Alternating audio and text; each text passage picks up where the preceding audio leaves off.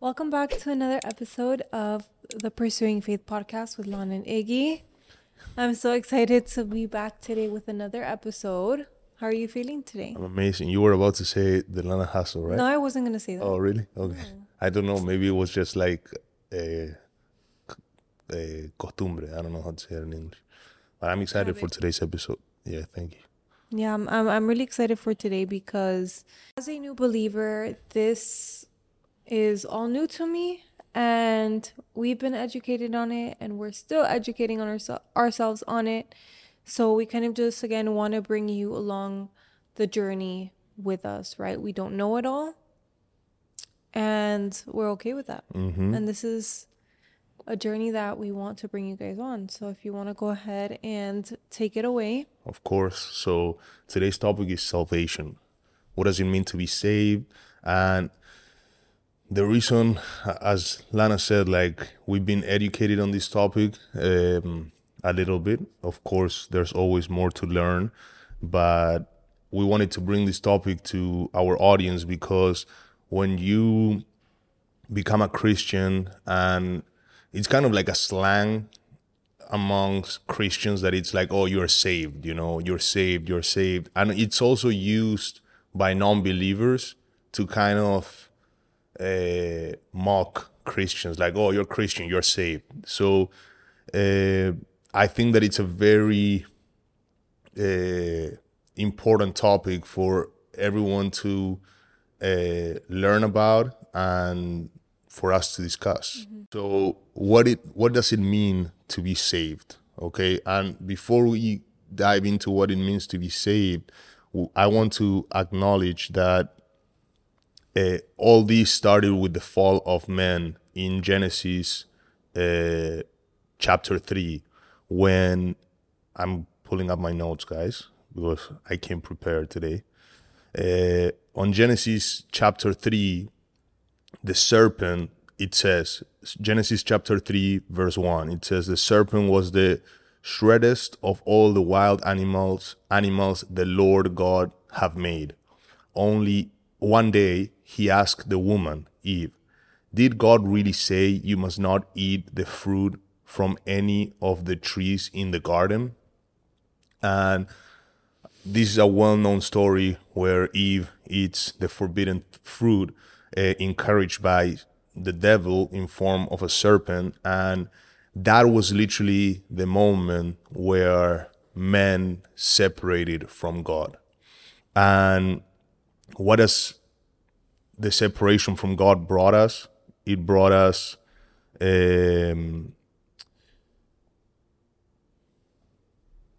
death. God cursed the earth, painful childbirth, and it was the beginning of us being born with a stain of sin with us. Which is why when people ask, like, why are things happening around in the world? If God was true, he wouldn't let any of this happen. Mm-hmm. Well, that is happening because of the sin that is on this earth. Mm-hmm. And that was very mind-blowing to me, because I was one of those people that was like, and God told me this, like, I know you doubt me. And one of the reasons why I used to doubt God was exactly because of that. Like, why, if you are an almighty, loving God, why do you allow all these bad things happen on earth? And he's not allowing these things to happen on earth. It's just that earth has been cursed due to the original sin that cost us mainly, and to me, the most important, not the most, I don't want to say the most important effect or the most damaging effect that this sin had in our lives is the separation from God. And I wanted to bring something to your attention because I was reading through Genesis 3. I'm not going to read the full chapter, but I was reading it.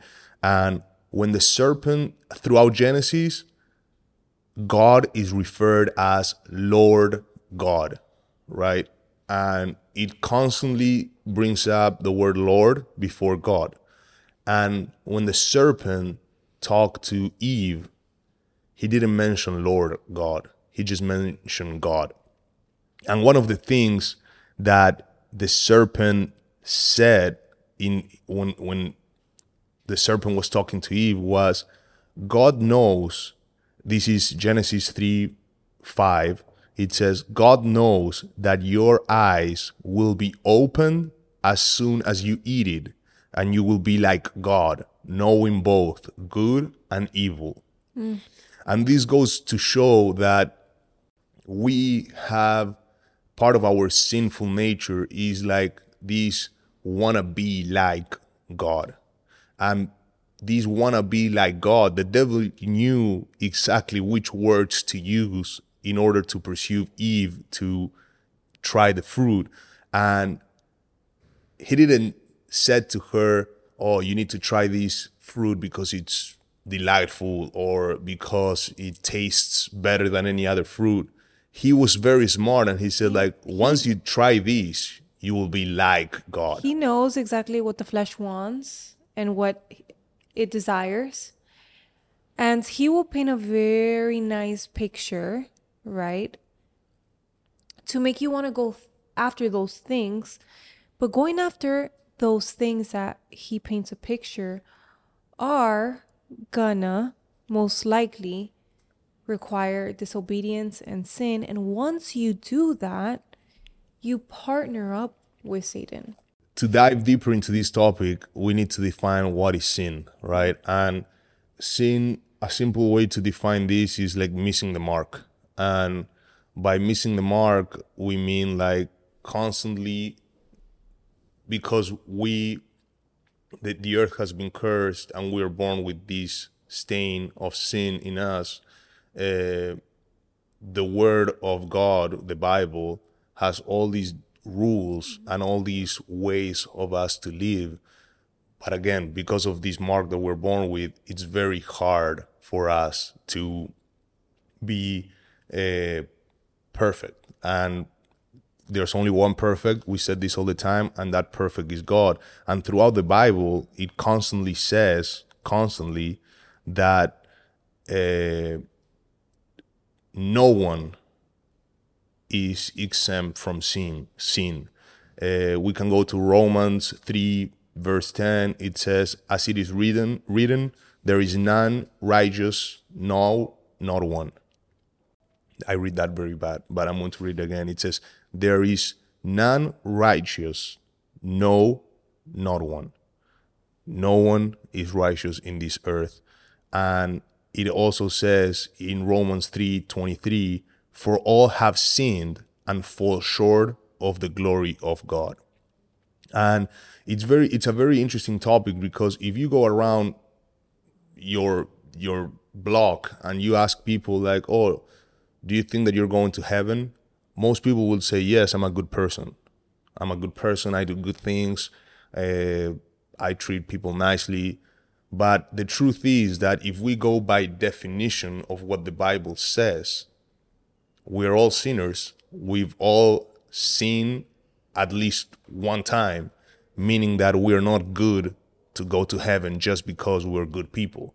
So in order for us to be saved, we need to put our life in the hands of our Lord and Savior, Jesus Christ. And I just want to go over like steps for salvation, right? So that's acknowledging sin and recognizing, believe in Jesus, trust in Jesus as the Son of God and the one who paid the penalty for your sins through his death and resurrection. Confession of faith, confess with your mouth that Jesus is Lord and believe in your heart that God raised him from the dead. And then last but not least, prayer. So communicate with God through prayer, expressing your faith, repentance, and desire to follow Jesus. And yesterday, when we were at our Bible study with our pastor, this literally confirmed everything, right? Because in your walk of faith, you tend to question yourself, like, does God hear me? Am I doing a great job? Like, is this all real? And how you know that you've been saved is look at your daily actions, right? And your longing and willingness to get closer to Christ and be obedient. Again, like Ignacio said, we're not perfect and we will never be perfect. The only perfect is God, right? But do you want to do better every single day? Do you want to lead with kindness? Do you want how much patience do you have? What music are you listening to? Do you desire to listen to the music that you used to anymore, or are you aware that, hey, you know what? This music is no longer good for me. Um the way that you dress, the way that you present yourself, your language, all of those things reflect as if, you know, you've been saved. And that was just a confirmation for me that I have. So, with that being said, like if you're doubting your walk of faith, ask yourself those things and don't shame yourself about it, right? Get in a community, start opening the Bible and reading it. Even if you have no idea where to start, just open it. Again, when you want to, when you feel so enraged with emotions, calm yourself down and just try to be right like Jesus. We are not him and we will never be him, but that is what motivates me every single day. I think that the goal is not to seek, and you said it perfectly, but I just want to reiterate this for the audience, is like, we are not saying that you have to be perfect to be saved. What we're saying is setting those standards, and we said this multiple times, and we were talking yesterday and we were like, wow, it seems that these topics keeps coming up and coming up and coming up. Yeah. But it's because I do believe that this is the foundation of us walking a Christ-like life, and is understanding that yes, we are giving our life to Christ. Yes, we can say that we're Christians. Yes, we can go to church, but it takes more than just those things to be saved, Yeah. right? Our And pastor said, like,